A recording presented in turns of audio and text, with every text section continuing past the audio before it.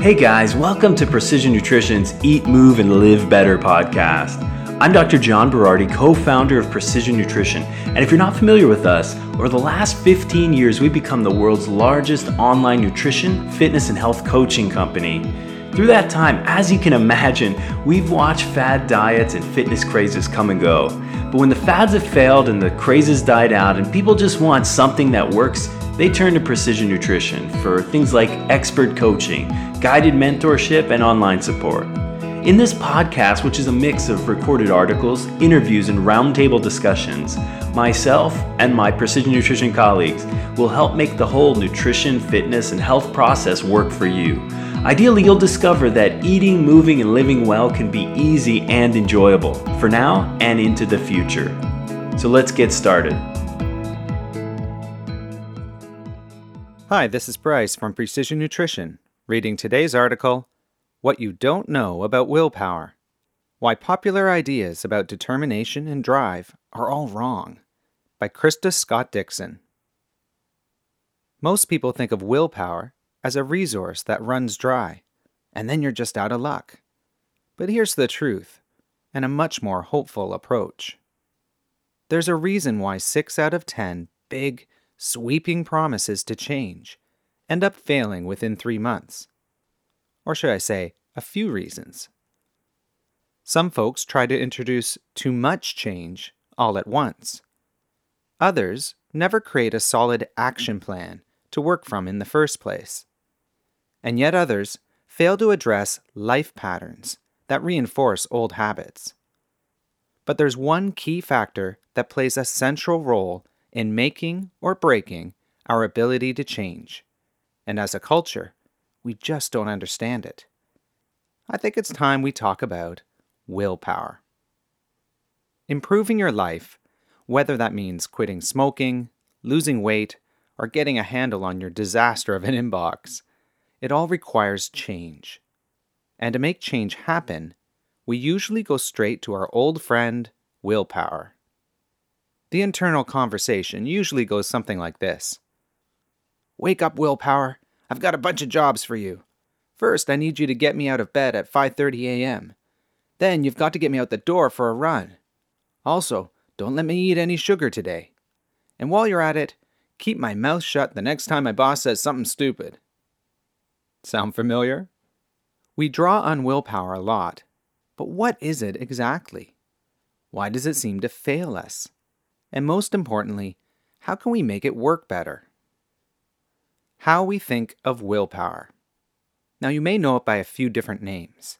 Determination, drive, restraint, resolve, self-discipline, self-control, resilience, that can-do spirit. The common thread? They all make your palms sweat and your mouth go dry when forcing yourself to do something you really don't want to do. Definitions of willpower include similarly discomforting concepts. The ability to delay gratification, resisting short-term temptations in order to meet long-term goals. The capacity to override an unwanted thought, feeling, or impulse. The ability to employ a cool cognitive system of behavior rather than a hot emotional system. Conscious, effortful regulation of the self by the self. And a limited resource capable of being depleted. That last definition in particular is quite interesting, because you see, it might not actually be true. We used to think that willpower was a limited resource, something that we use up until it's gone. That's the belief we fall back on when, after eating chicken and broccoli all week long, we find ourselves knee-deep in nachos and margaritas at 7 p.m. on Friday night. My depleted willpower made me do it. Thankfully, new discoveries in willpower research have revealed that this viewpoint falls short. But before we get into the new research, here's a crash course on what we thought we knew until recently. Here's the question. Is willpower really a finite resource? University of Kentucky psychology professor Suzanne Segerstrom began researching the biological basis of willpower in the early 2000s. Studying physiologic correlations, Segerstrom found that heart rate variability, HRV, increases when people call on their willpower. From there, a study in the Journal of Experimental Social Psychology showed that using willpower literally fatigues participants. In another study, stamina was shown to be depleted. Florida State University professor Matthew Galliot then proposed that the mind and the body pull the same resources for fuel, suggesting that willpower uses glucose. Though arguable, Galliot's research at least suggested that individuals with high glucose resources would have more self-control. Follow-up studies showed that having too many choices, say at a buffet, decreases our ability to restrain ourselves. The take-home? Limit your options if you want to conserve your willpower. From these studies and other data, we get the picture that willpower is a limited resource, that we must prioritize our willpower-requiring activities, since we'll likely run out. Countless books and strategies have been written on the subject. The first wave of books was a bit fatalistic. If willpower is a biologically limited entity, it's not our fault if we run out. Well, that's not very hopeful, and practically useless when it comes to making big life changes. The second wave was a bit better. These compared willpower to a muscle, suggesting that it can be strengthened. So authors shared all sorts of strategies for doing so.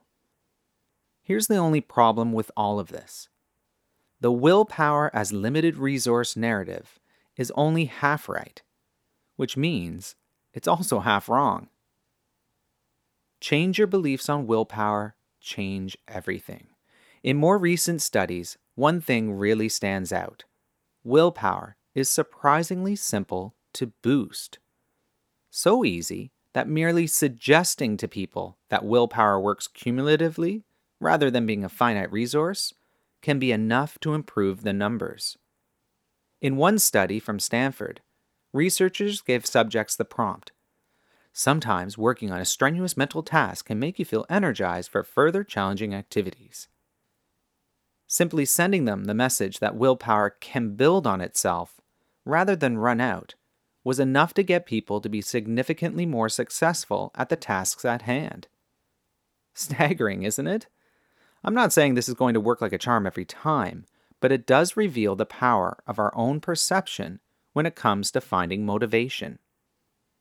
Where willpower can take us from here. All right, it is absolutely true that willpower is a finite resource. You will absolutely run out of it if you use too much. But only if you believe that's how willpower works. What happens if you believe the opposite? That doing something requiring willpower can drive you to accomplish even more? Well, amazing things happen. For example, when the Stanford researchers asked 153 college students about their attitudes regarding motivation and willpower, the ones that felt willpower was a limited resource felt depleted after a difficult task. Yet the students who felt that willpower was cumulative did better on every subsequent task given. As the saying goes, nothing seems to succeed like success. From here, anything is possible. Excelling at something in one area of life might lead to a whole chain of successes in seemingly unrelated areas. For instance, a good test score could lead to improved academic growth, which could lead to procrastinating less, which could lead to things like healthy eating or sticking to a budget more effectively. Well played, brain, well played. So what does this mean for you? Well, just like every other life situation, our own self-talk and beliefs determine how we handle difficult situations. This means that how you think about willpower can actually translate to how you act, and that can mean better results. For example, if you're having trouble finding the motivation to get to the gym, or you're tired of white-knuckling yourself away from the refrigerator, try simply reframing the situation. Tell yourself that every time you work on a challenging task, you become more capable of rocking the next one. That mindset alone can make you feel more empowered. Oh, and if you're a coach, This is powerful stuff. You can use it to help your clients think about motivation differently, so they feel energized and empowered, rather than fatigued and exhausted as they make big changes in their lives. With your guidance, they can act more consistently and see better results. So what to do next? First, think about your understanding of willpower. How do you define it? How do you think it works? Consider how your definition of willpower affects your actions. Second, try giving yourself or your clients a prompt to encourage a different view of willpower and motivation. Use the one from the study we mentioned. Sometimes working on a strenuous mental task makes me feel energized for further challenging activities. Or put your own spin on it. Following through on my new habits makes me feel like a rock star who's capable of anything. Number 3, consider how a different view of willpower might help you or your clients with challenges like nutrition consistency, sticking to a workout routine, preparing meals ahead of time. And lastly, number 4, the next time you feel you've exhausted your willpower, ask yourself, how can I reframe what willpower means to me? What successes have I already achieved? How can I draw energy from those successes? Remember, willpower is simply another tool you can use to empower yourself or your clients to make positive changes. And, like most things in life, it's best used with a hefty dose of self-compassion, positive self-talk, and social support. This has been Bryce from Precision Nutrition, reading What You Don't Know About Willpower, Why Popular Ideas About Determination and Drive Are All Wrong, by Krista Scott Dixon.